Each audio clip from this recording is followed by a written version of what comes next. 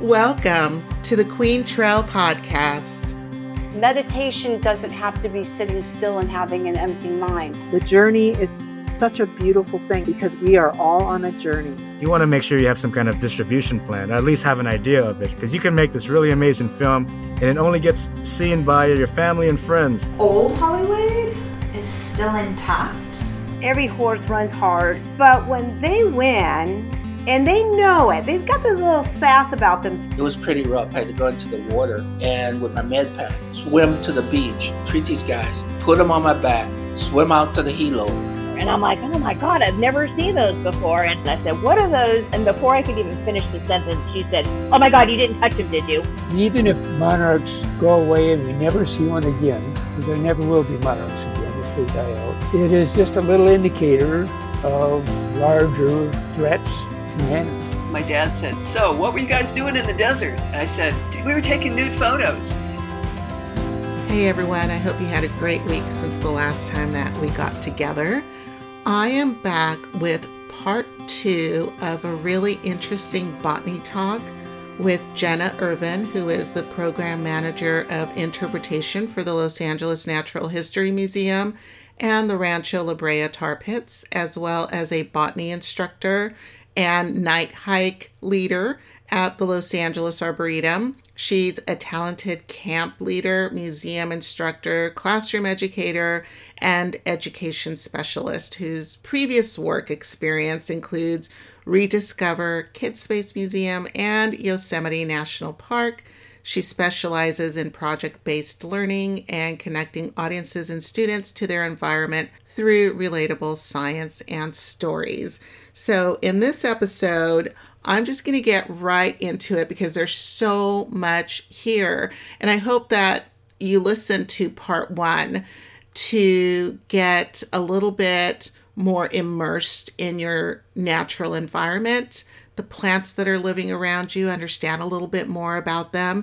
In this episode, we're going to talk about the importance of plants to our ancestors versus the importance of plants to us now, because it was a different time and plants were viewed in a different way. We're going to talk about plant symbolism, how it's used in modern times, and the challenges of agriculture.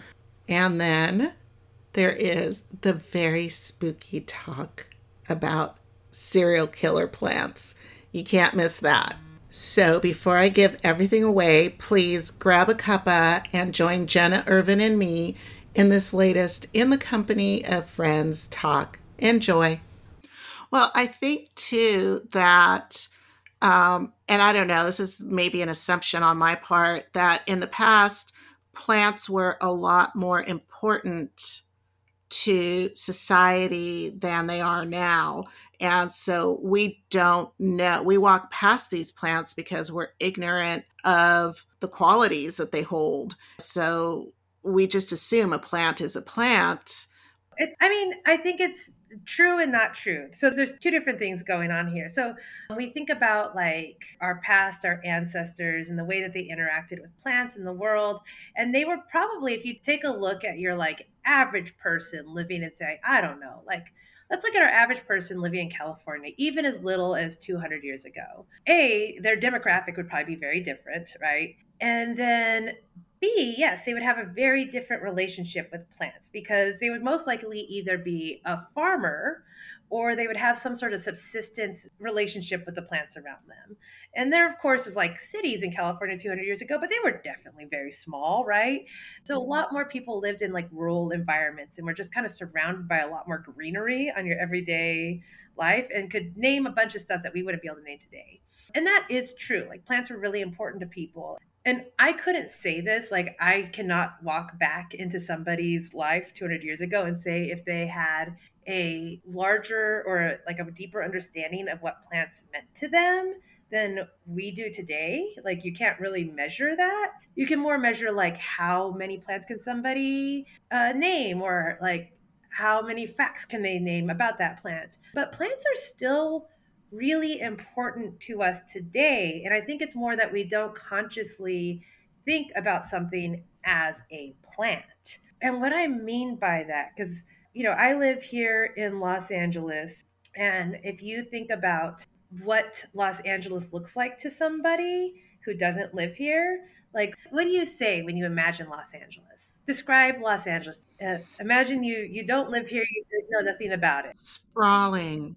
Or I mean, you've never seen it in real life. So maybe sprawling. Sprawling, but well, okay. So if I had never seen it, I could only go by what a lot of people say, and they would say lots of concrete, lots of traffic, very smoggy, skyscrapers everywhere. But I personally don't see it like that. I see a lot of open space because I tend to travel pretty much to the perimeters of it often just to go on a hike or learn about a new place. But I think that somebody who's never seen it would probably come up with that as an answer. Right. So they're kind of thinking about that city landscape. They're thinking about the concrete and like how big it is. If we're thinking about like a postcard look at Los Angeles, what people see from movies and media, we might also talk about the beach. You talked about these like large open spaces. California is also really well known for its wine industry. And we are also really well known for, I think a lot of people think about palm trees and the tropicalness of Los Angeles, right? Right. So if you see palm trees in a postcard with that cityscape behind it, you'd say LA. Or if you saw like a California coastline with wine grapes kind of moving up the side of the hill, you'd say like Napa. So we have these unofficial plant mascots for our cities and our, municipalities. We often have our identities tied to these things, just kind of not in ways that we're super conscious of, right? The California poppy. California poppy, totally. Another great example is let's say I texted you an emoji of a peach and an eggplant. What would that tell you? A butt and a penis. And generally, it would be considered either very rude or a window for opportunity, right? Right. So even though like we don't consciously think of this as like plant lore or like floriography, like we haven't given it those names, that's what we are engaging in. We are in fact engaging in plant symbolism. So, they are really deep parts of our lives. We just don't really think about them. It's in the same way fish aren't aware that they live in water, Right. They're just so ubiquitous. It isn't until you like start to think about the world around you as if you were an alien and this is the first time you're looking at it that you're like, oh yeah, we're still really tied to our plants. Even just the kind of plants that we plant in our like city landscapes. If you go down a city street, like if I go down my city street, I'll see a bunch of magnolia trees kind of planted around us. Mm-hmm. And we tend to plant a lot of magnolia trees because they're very showy. They have these bright white flowers. And magnolias have often been associated with, at least in the United States, the Southeast. So the United States and the Southeast. And we often think of them as symbols of like the wealth of the Southeast, especially in the antebellum era. So we kind of think of magnolias as these symbols of like grace, wealth, and even symbols of the power of plantations and colonists. And weirdly enough, they're even a symbol of like white supremacy in a way, right? If you think about like how we imagine these like magnolia laden plantations. So we've kind of like tied up our ideas of antebellum plantations and wealth together, just like kind of subconsciously in the US. Like that's just sort of what we do with magnolias. So we tend to plant them in our city streets because they make us feel bougie. They make us feel like, oh, we have these like beautiful magnolia lined streets. They're sweetly scented. They have these beautiful white flowers. This is like what bougie people have around them. And and we don't really like question why do we think that's bougie? Like why do we think that like genteel? There's a history there. Yeah, but there is a history there. There's like a reason why we have these little ideas about what these plants mean to us. You know what I see a lot of around here are cassia trees with the big showy golden flowers and crepe myrtles. And of course, also the ornamental pear trees. Yeah. Oh, God. They're all like blooming right now. And then the ornamental pear trees. They're so beautiful. And then it's like the petals fall and it's like it's snowing. So I make that sigh, and it might sound like I'm sighing and like, ah, beautiful. The ornamental pear trees, the Bartlett pear trees, Mm-hmm. are a menace. They are a menace to society. Oh God. Are they not indigenous? No. No. They are Okay. not. In fact, they are plants that's been crafted, as many of our plants are, and especially the kinds of plants that we plant in our urban environments. It's a plant that was crafted specifically for urban environments because it doesn't produce fruits. Right. And in an urban environment, one of the things you don't want to be doing a whole lot is street sweeping. So if you were to put a fruiting pear in your cityscape, you will have a lot of squished pears at some point all over the ground. So, horticulturalists have come up with these non-fruiting Bartlett pears that just make flowers, and they're gorgeous and they're beautiful and they make beautiful flowers. It's the same reason why we love cassias and jacarandas and, similar plants like that.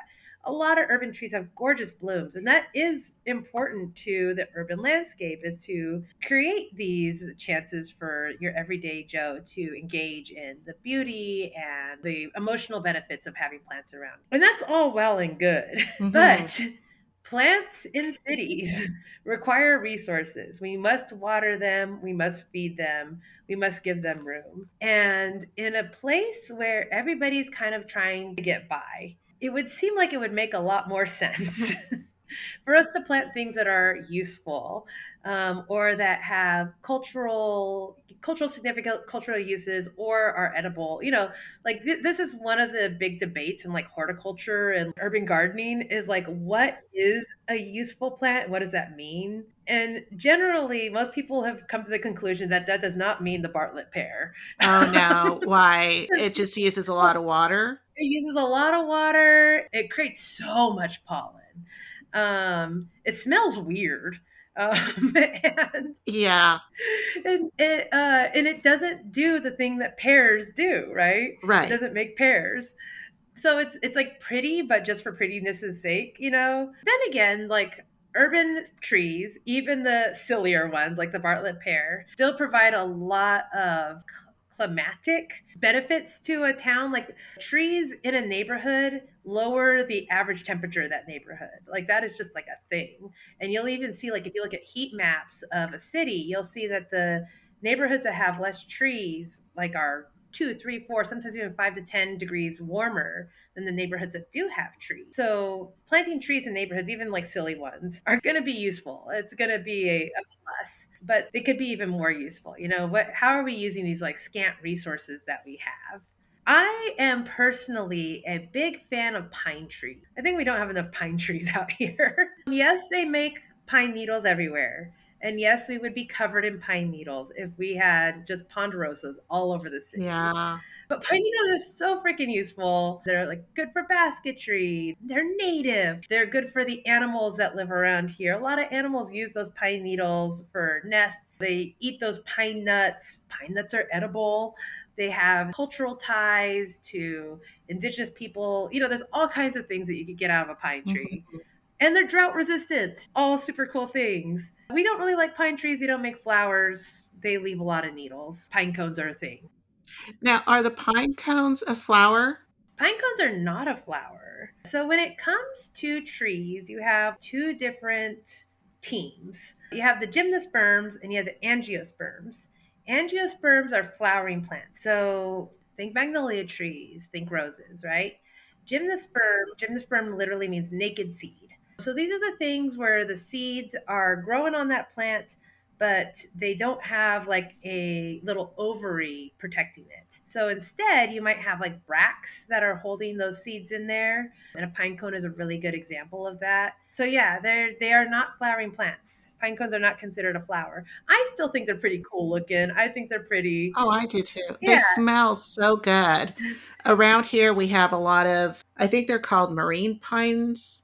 There's different varieties of pines, as you know. Yeah. And that was like the name that I saw for these, and they're really pretty. And in the springtime, it was almost like a pine cone without the hard, woody, whatever. I thought they were flowers because I always call those petals.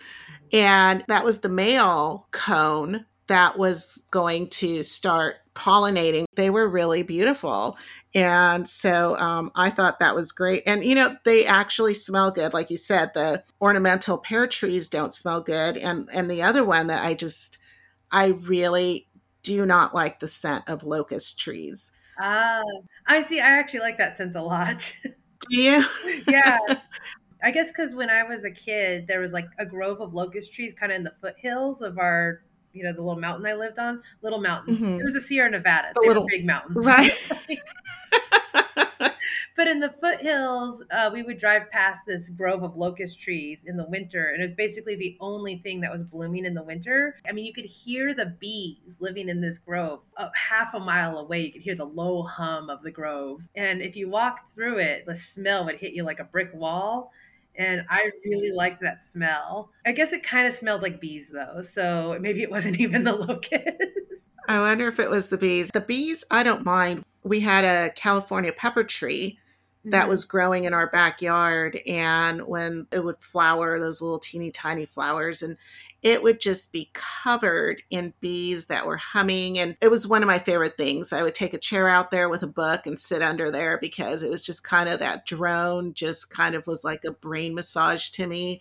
And we got rid of it. And what I found out quite recently were two things. Maybe, I don't know, 10 years ago, I found out that California pepper trees are actually not indigenous to California. Yeah. They're from like South America or something. Yeah. Maybe Central. Yeah. I was surprised. Still closer than many plants. Yeah. Yeah. I knew the Brazilian pepper tree was not. And then I didn't know that you could eat those pepper berries. So in Costa Rica, I ordered a gin and tonic at one of the places, and they brought this really fancy gin with a very thin, wrapped up like a rose slice of cucumber. And then on top, they had these California pepper tree berries. They're citrusy and peppery at the same time and really super amazing. They were great in that. So last year I picked a bunch of the berries and I've got my mortar and pestle and I ground them up and I put them in sauces and gave everything a very interesting, unique flavor. A lot of these plants were food at one time and they're no longer things that we eat. And so they don't appear in a lot of foods. And people would ask me like, what did you put in here? This is really unique. Because it wasn't just citrusy and peppery. There was like a perfumey element to it that was unique. They were really good. Yeah. Like one of the things that has come up when it comes to taking a closer look at the plants around you. Well, we talked a little bit about like how many are poisonous, but then also how many are edible, and that we really do eat a very narrow diet of kind of the same plants over and over again, just in like different iterations. Right.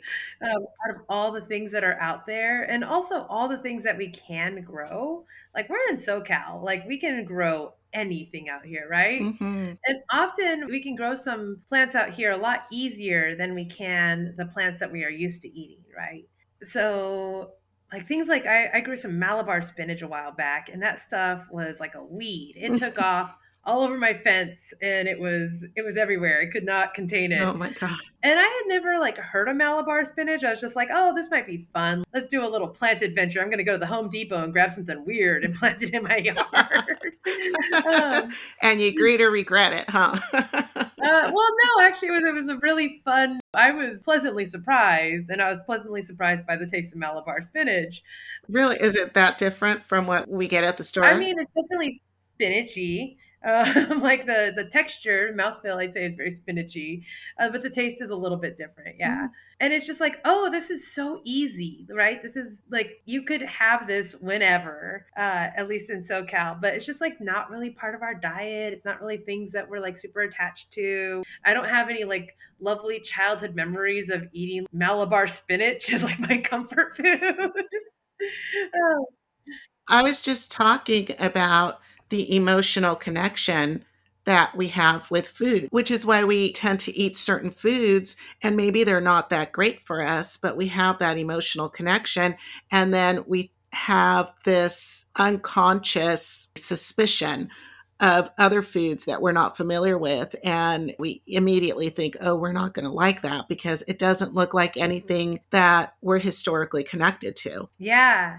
Yeah, and it's, one of the catch-22s of the story of agriculture is we try to shape the land to feed us the way we want it to feed us instead of eating what is available, if that makes sense. So a lot of the things that we eat here today are not indigenous foods to the Americas. Some of them are, right? Like we eat a lot of corn, but we also eat a lot of wheat. And there are probably better climates to plant wheat in, but here's where we are, and we like wheat. And It's everywhere. yeah, and so this is why we do a lot of damage to our environment trying to make it do for us what we want it to do. We want it to grow us wheat. So we'll fill our soil with fertilizers and pesticides, and we will cover the ground in plastic to try to warm it up in the spring and then uncover it and have to dispose of all that plastic in the early summer, and we will bring in tons of people to harvest this wheat, and it is not an easy task, and yet we still insist on doing it. Right. So yeah, it is one of the interesting things about humans is we will go through a lot of trouble to eat the things we want to eat, and we will go to great lengths and a lot of resources just because we cannot bring ourselves to eat the thing that we think is a little weird. That's so true. And it's one of the reasons why, as we look forward into the future and talk about hey, how are we going to deal with things like climate change? How are we going to deal with population growth? Some scientists have said, we have a lot of resources here that we have not tapped into. We could be eating different foods. We could be getting our protein from insects. We could be so much more efficient than we are, but it's going to be a long uphill battle because the thing that has to change is what we find acceptable to put in our mouths. And that is a hard horse to train.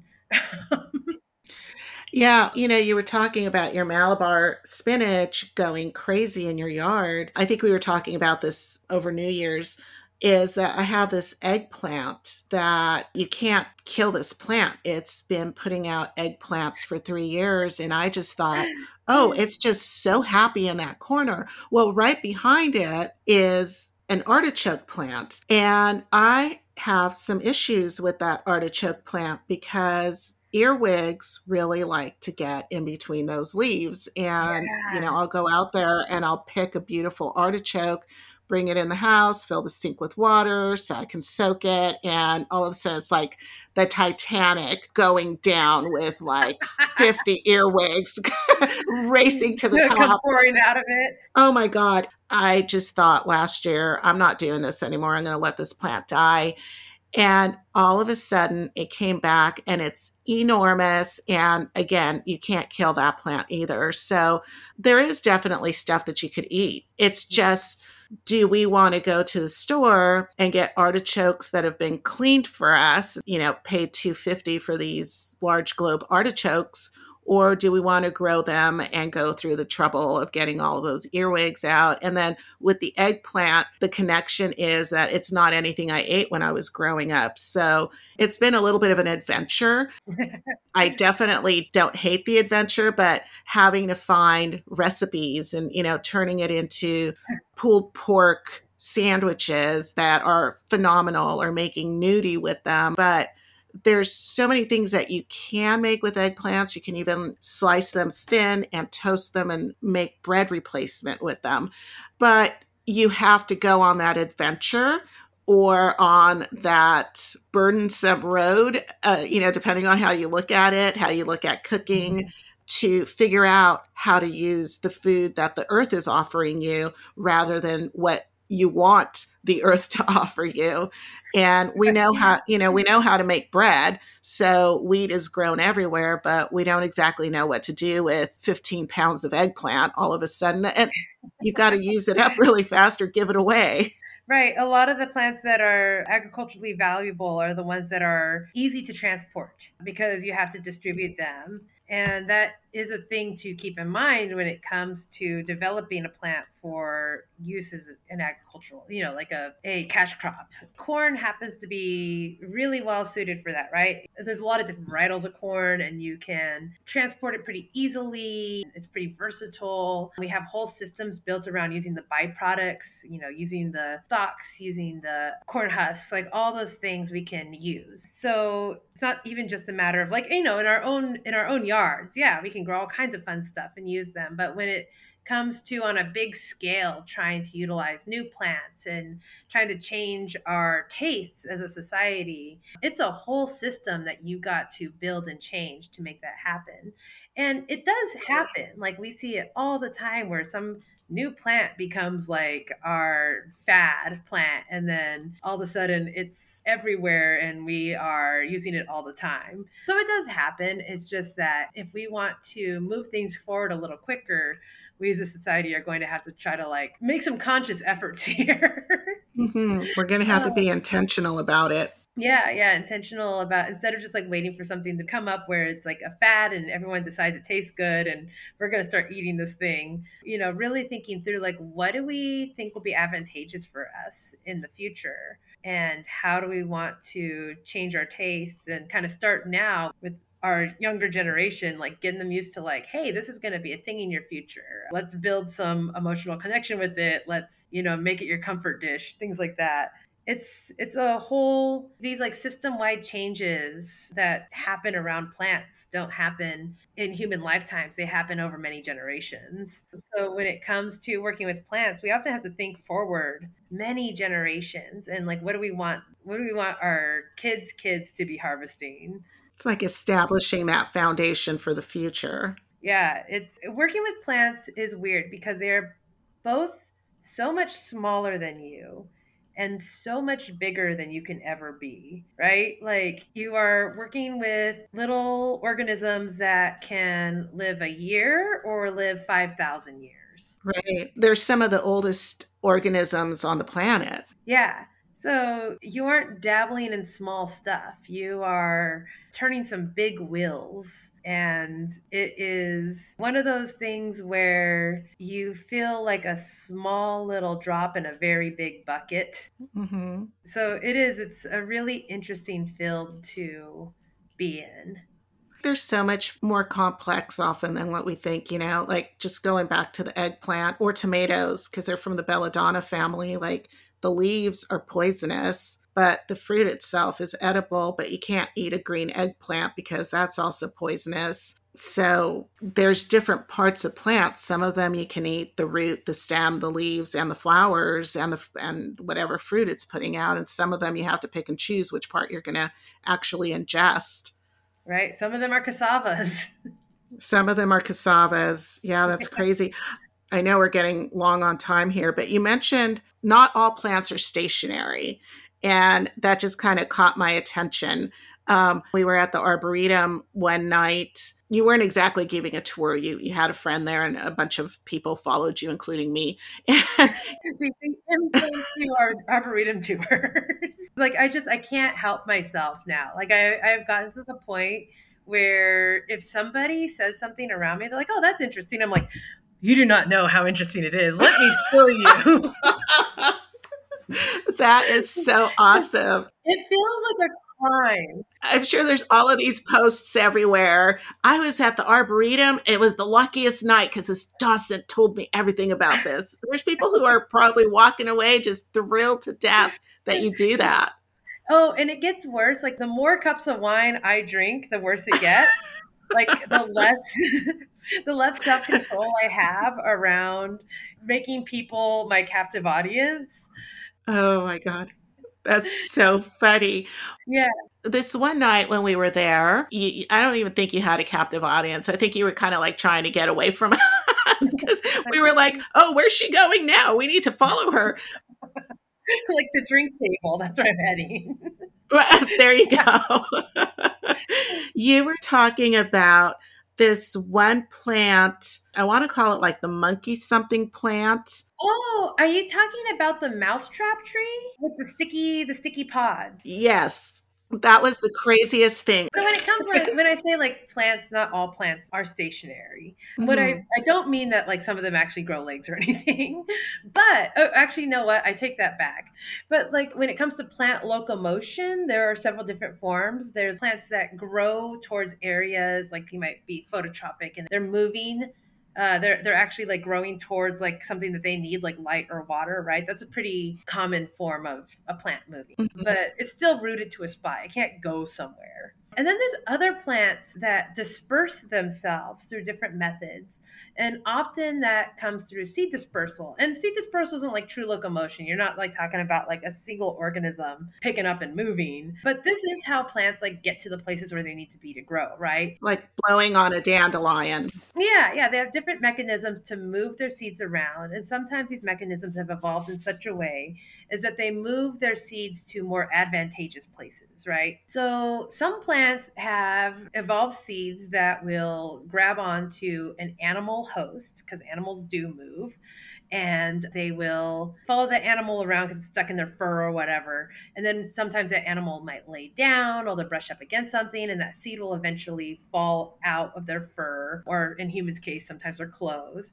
And anywhere animals go, there's generally also like poop, right? There's generally dung and there's nutrients because those animals are depositing those nutrients. So it helps for some plants to have these mechanisms. The mousetrap tree is a really interesting tree because it has these seed pods that are pretty big, and they have these super barbed little hooks on the ends of each of their little, they look very alien-esque. They have these like little like arms coming off of the seed pods, and they end in these like little round fingers. And some of the speculation around this mousetrap tree is not only might these seed pods grab onto large animals that will move them around, but sometimes they'll grab onto slightly smaller animals. And if you're a smaller animal like a mouse and this seed pod gets caught on you, you're not going to be able to survive long with this seed pod stuck on you. It's almost mouse sized, right?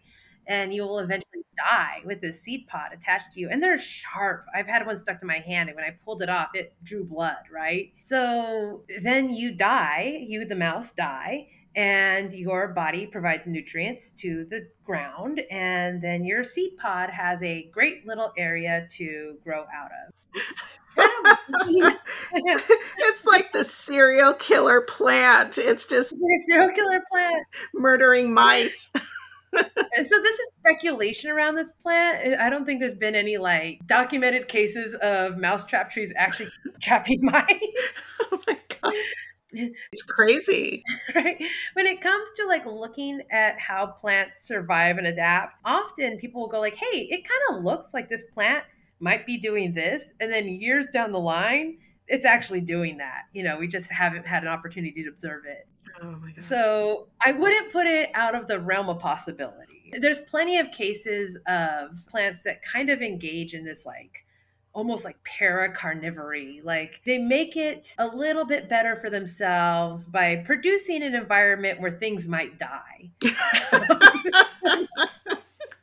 You need to do an entire talk on that. I just think that is hilarious.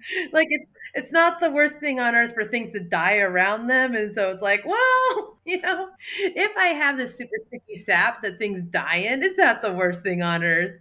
No. Right. It's survival of the fittest, There's Right. too many mice running around here. And we're laughing about it because it seems like very like this is what I'm talking about when it comes to like anthropomorphizing things that aren't conscious, because it's hilarious because we're like, oh, this plant is so small and innocuous, but it's actually evil. Right. Like the plant's not evil. The plant doesn't even know what it's doing, right? It doesn't know that it's catching and killing things, and it doesn't know that that's going to be good for it down the line. It just so happens that these mutations have been advantageous for other plants to grow of the same species, and then you get more and more and more of them. So it's both like we have now built interest around this plant by assigning some morality to it. Right. But also it's a plant. It's a plant. But it makes you understand like how this history and lore and myths get associated with these plants because somebody noticed this in the past. I'm sure we're not the first ones to talk about this, although, most people here in California or maybe even in the United States. I'm not sure where this plant is originally from. Most people probably haven't seen Madagascar, but yes. Madagascar. So most people have not seen a mousetrap plant.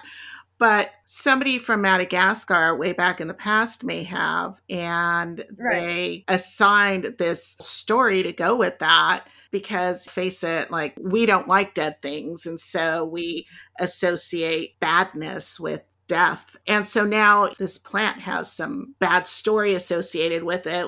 Yeah, and I actually think that this is a, knowing what I know about the mousetrap plant, this is something that we as European botanists have, like of the European tradition, have assigned to this plant. And I actually really don't know much about it when it comes to the general zeitgeist around this plant as it stands in Madagascar, because I don't live in Madagascar and I work out of English sources, Right. And this is one of the frustrations that I have when I communicate and talk about these plants. And it's like one of these things I really want to dive into is like I have such a limited scope about these plants that are from everywhere. In Southern California, like I said, anything can grow here. We bring these plants in and we want to talk about them, but we don't really know about them. We, as these American English speaking scientists and science communicators, can only really peek in through these very small portholes. And without this cultural knowledge, we can only say so much. And as we learn more from the cultures in which these plants are indigenous to, and we learn more from those scientists, they already have the background knowledge that we don't. And so there's a lot that has to be left to the scientists who are living and working in the cultures in which these things evolved. That's one of the things where we are just getting to in the scientific community with the advent of like Google Translate, where we can really share information at really efficient rate. And it's also one of those things that's sort of dying. Once upon a time, a person who was studying plants might speak a lot of Latin, and they'd be able to communicate with somebody who also spoke a lot of Latin, even if they didn't speak their respective languages, right? They didn't share like German or whatever. And we are relying a lot on technology to help us along in that process. So we have this double-edged sword of kind of getting our feet underneath us as scientists in a new age and doing this science that is actually quite old. Like plant lore is a really old science, and like plant study is a really old science. So yeah, this is like one of the things when I am a science communicator and I talk about plants and their lore from lots of different places. Unfortunately, I have a really big European bias in the information that I'm able to disseminate. And I am really looking forward to being able to grow into like these other sectors of the world. There's so much to learn from other cultures. And like you said, especially the ones where they know this plant much more intimately. And have a cultural background around it. There's only so much you can do if you don't have that cultural background around this organism that you're trying to study. Mm-hmm. Mm-hmm. Yeah, there was, when I was in Costa Rica, I ran into some of the funniest people there. Like my cousin was a guide through their natural parks for a while. And so I would stop and go, "What's this?" And he's like, "I don't know." And like, a lot of the people there were telling me like they would make things up. And I'm just going, that's terrible because, like I actually want to know what this is. And if I walk away telling some dumb story, they thought it was funny. And I'm like, right.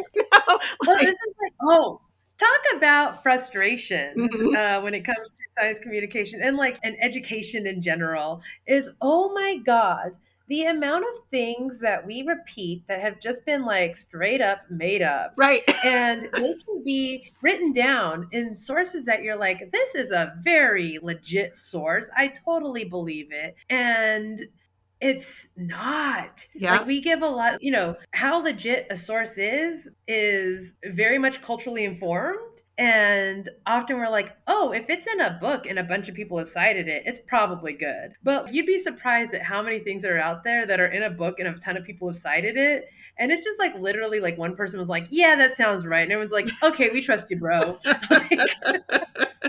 Exactly. And it is like you have to double and triple and sometimes quadruple check things because, oh gosh, yes, the first thing that you read or hear might not be the truth, or it might be a complete inaccurate assumption. But with the lore, I remember there's a tree that has these spikes that grow all around it. And there was a story about that spike. If it cuts you or something, you would die. And they would tie people up for torture in the past to these trees.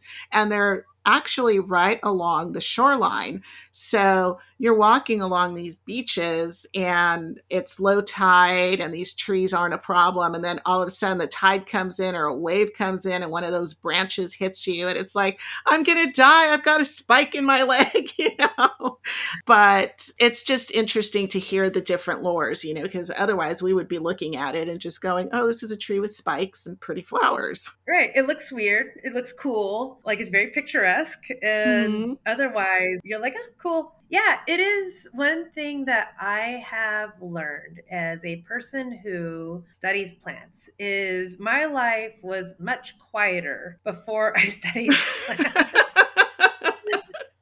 Because once upon a time, I used to walk through a park and I would have nothing in my head except for what I was going to eat for lunch later that day. And now, and ever since, I'd say, I don't know, sophomore year of college, I cannot go through any environment whatsoever without naming and thinking about every fucking little tiny green thing growing out of the ground. I'm just like, oh, look, that's a mallow. Some people call that a cheese wheel mallow. Some people used to use mallow roots to make sore throat medicine, but then also there was this associated mallow and fae people, and that's why we get the cheese wheel mallow. And fae tradition ties back into European pagan traditions. There were these other European pagan traditions that now I start thinking about, and then I see a dandelion. I'm like, oh fuck, I have to think about the dandelion. Oh my god, you're like the girl that talks to plants now, right? yeah, that's my reputation, and I will never outlive it. No, please don't. I love it. I could just sit here and talk to you all night about that. But I was going to bring up the fact that you tried to make dandelion wine and you said that didn't turn out well, but you did make some elderflower wine. Elderflower wine, yeah. I've started some home brewing, especially post-pandemic. It started during the, absolute throes of that first pandemic summer where there was no food in the grocery stores, right. No one could go anywhere. And all was uncertain, so you didn't want to spend any money anyway, because God knows what was going to happen in the next few weeks, right? Right. That's why I have these veggie boxes in the backyard, because we were going to grow our own food, and that was all because of this uncertainty of where is my food going to come from. Yeah. So I was stuck at home a lot, and I was like, I really want booze, but I can't find it anywhere. I can't go anywhere to drink it. Right. No gatherings. Yeah, no gatherings. The stores are barren. And even if I had access to it, I can't afford it. This whole summer, I learned a lot of stuff about myself, right? We all did. Yes. But I grew up in a very rural environment where we kind of had to do a lot of make do's, Mm-hmm. And there was a lot of times where if you wanted something, you kind of had to make it for yourself. And I had learned a ton of skills as a kid, which I hadn't really employed since I had moved away and gone to school and then subsequently moved to a city, right? And all of a sudden, pandemic summer brought all of this stuff back to me, and I realized that I had these weird Little House on the Prairie superpowers where I could make anything. I was just oh, I'm out of butter, and I was like, I remember how to make butter. I'm gonna go make butter. There was a fine hair of a moment where I was in an absolute panic. What am I gonna do? And I was like, wait a minute. I've done this before. What do I mean? What am I going to do? I know how to do all this shit for myself. Yes. And so I had that slight moment of panic where I was like, oh God, I could use a drink right now. And I was like, wait a minute. I know how to make booze. I know how to do this. And I went into my kitchen and I found a bottle of apple juice and I found a birthday balloon and I found some bread yeast and I made some apple cider. And I was like, well, that first one round was good. Let's do it again. And so I tried lots and lots of different things. And then in the fall of 2020, I ended up moving back home. And that exact same day, we had a major fire.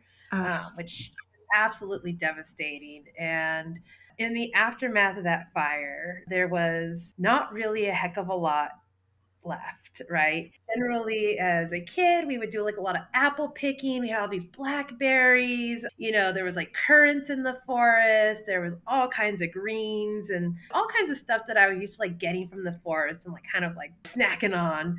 And there was a lot of ash and there were elderflowers. Like these elder trees were just like popping out of the ground. Like, and I want to say like daisies, but even the daisies weren't growing that well. They were just like, and I say weeds, but again, um, not a great description. They were just, within months after these fires had like blasted through, full on like 6-7 foot elder bushes were growing out of the ground, and they were just dangling almost back down to the ground again with these heavy flowers. And I was like, well, Wow. Use what you got. And so I made elderflower wine and found I really had a taste for it. Well, it was delicious. Yeah, that's what It's I've been really making. light and flowery and, had a good sweetness to it. Yeah, keep making it because it was really good. Yeah. It turns out that elderflowers are pretty prolific after big fires. Wow. And if you are in a pinch, they do great for wine. Yeah, there were a lot of things that it was a time of self discovery, I guess you could say, and I think that was true for a lot of people. Sophie and I made yogurt Hmm. in the oven, just under the oven light. And we also learned how to make cheese. So we made spreadable type cheese and we made a mozzarella ball and we were sewing. Sophie learned how to crochet. It was like going back to Little House on the Prairie. Yeah, and I was actually just talking to a friend today about this. Like, we all had this like cottagecore obsession because we were trying to like romanticize our panic into like, oh no, like this isn't scary. This is fun. Come on, guys, aren't we having fun? That's funny. That is a great way to look at it because you're right. Everybody was, oh, look at all this great stuff I'm doing. But it was kind of a panicky time, wasn't it? Yeah, and we weren't doing it like, yes, we were kind of doing it because it was fun and like we did have the time to learn a few new skills and things like that. But like we were also just doing it because we didn't have butter. Like we just didn't have it. um and like we're very lucky. But yes, I realize like we had a lot of unrest going on around us, and like 2020 was a hot mess from top to bottom, but like in the Oh my end God, for real. we were all the lucky ones who had like a place over our heads, and we had pretty much food on our table every day, and we were able to take advantage of that time to think of it more as like self-discovery than anything else. And So right. yeah, when it comes down to it, like, yes, it was very silly. And it was us just like trying to make light of a hard situation. It felt silly at the time, even like the whole time you're sitting there, like, making yogurt, you're thinking, you're like, God, I feel like Marie Antoinette, like, herding her little sheep through her like fake village, playing pretend like, I am actually a simple cottage witch making my elderflower booze. And I'm just not going to think about the larger context of what this means for me because that is a scary thought. And this is not time for scary thoughts. No. And it Yeah. did focus your mind away from things because like you got to pay attention, you don't want your wine to turn to vinegar or Right? Yeah. you want your yogurt to actually have some body to it. Yeah, if you're not focused, it's not going to turn out right. And that's a great way to escape from that hot mess that was going on in 2020 for sure. Yeah, but I do think it's even in our privileged context of safety and food, it still kind of talks to like humans. We are incredibly capable of making it in many situations, right? We are incredibly adaptable little critters who can find joy in just about anything. And in moments of crisis, we often lean back on these very primal needs to engage in the making of things and engage in the like raw ingredients of stuff, right? Right. And I, kind of taking it back to the plant thing, I think that is why people are really interested in plants and their lore, and not only what they tell us about the physical world around us, but how we interpret and conceive of our overall human environment. And it's because we have this like really primal need to understand the events around us and our environment around us via the things that grow in it. Like we need to be in and with and around and of the other living things around us to feel secure. They're pieces of the puzzle, and we want them to all be together, and we want to understand everything that is around us so that we have the whole picture. Yeah, we want the pieces to fit together. And that's why, the minute the world went to shit, we started like making bread because Yeah. we just needed to engage in that process and get as like close to understanding where food comes from as possible in the context of being stuck in our apartments. Right. Because it gave us security. It made us feel like, oh, if I know how this bread is made, I'll be able to make it again and again and again, and everything will be okay. There's that sense of utility, and yeah, just like you said, having those skills, the ability to do what you need to do to survive. Mm-hmm. And it's play, but it's practice. And I think that's something that little kids do too. Like a lot of times it looks like play, and it is, but it's also learning a survival skill at the same time. Yeah. And in moments of uncertainty and in moments where we are insecure, in the same way they cannot control their environment around them, that is the method of control and the method of building security around us that we fall back on. We fall back into our environment and the understanding of it. So yeah, I think that's one of the reasons why I kind of went into this field and why I find it so fascinating. It ties into a little bit of everything, and it's all about our human story. It is. If people wanted to join any of the tours or the night hikes or the talks that you do, how can they do that? Well, I have my night hike series, which is at the LA Arboretum. You can check out the LA Arboretum website for that. And then, of course, at this moment, I do work at the Natural History Museum and at the La Brea Tar Pits. And I don't know if you'll ever actually see me there, but both are super interesting places to visit and talking about building some connections between you and your environment and the history thereof. Those are both amazing places to start that process. I always ask this at the end. If there is one thing that you could share with the world, what would it be? Oh, Lordy. Man, that is a big question. Learn about the living things that share your environment. And I mean, in my context, I mean plants, because that's my specialty, right?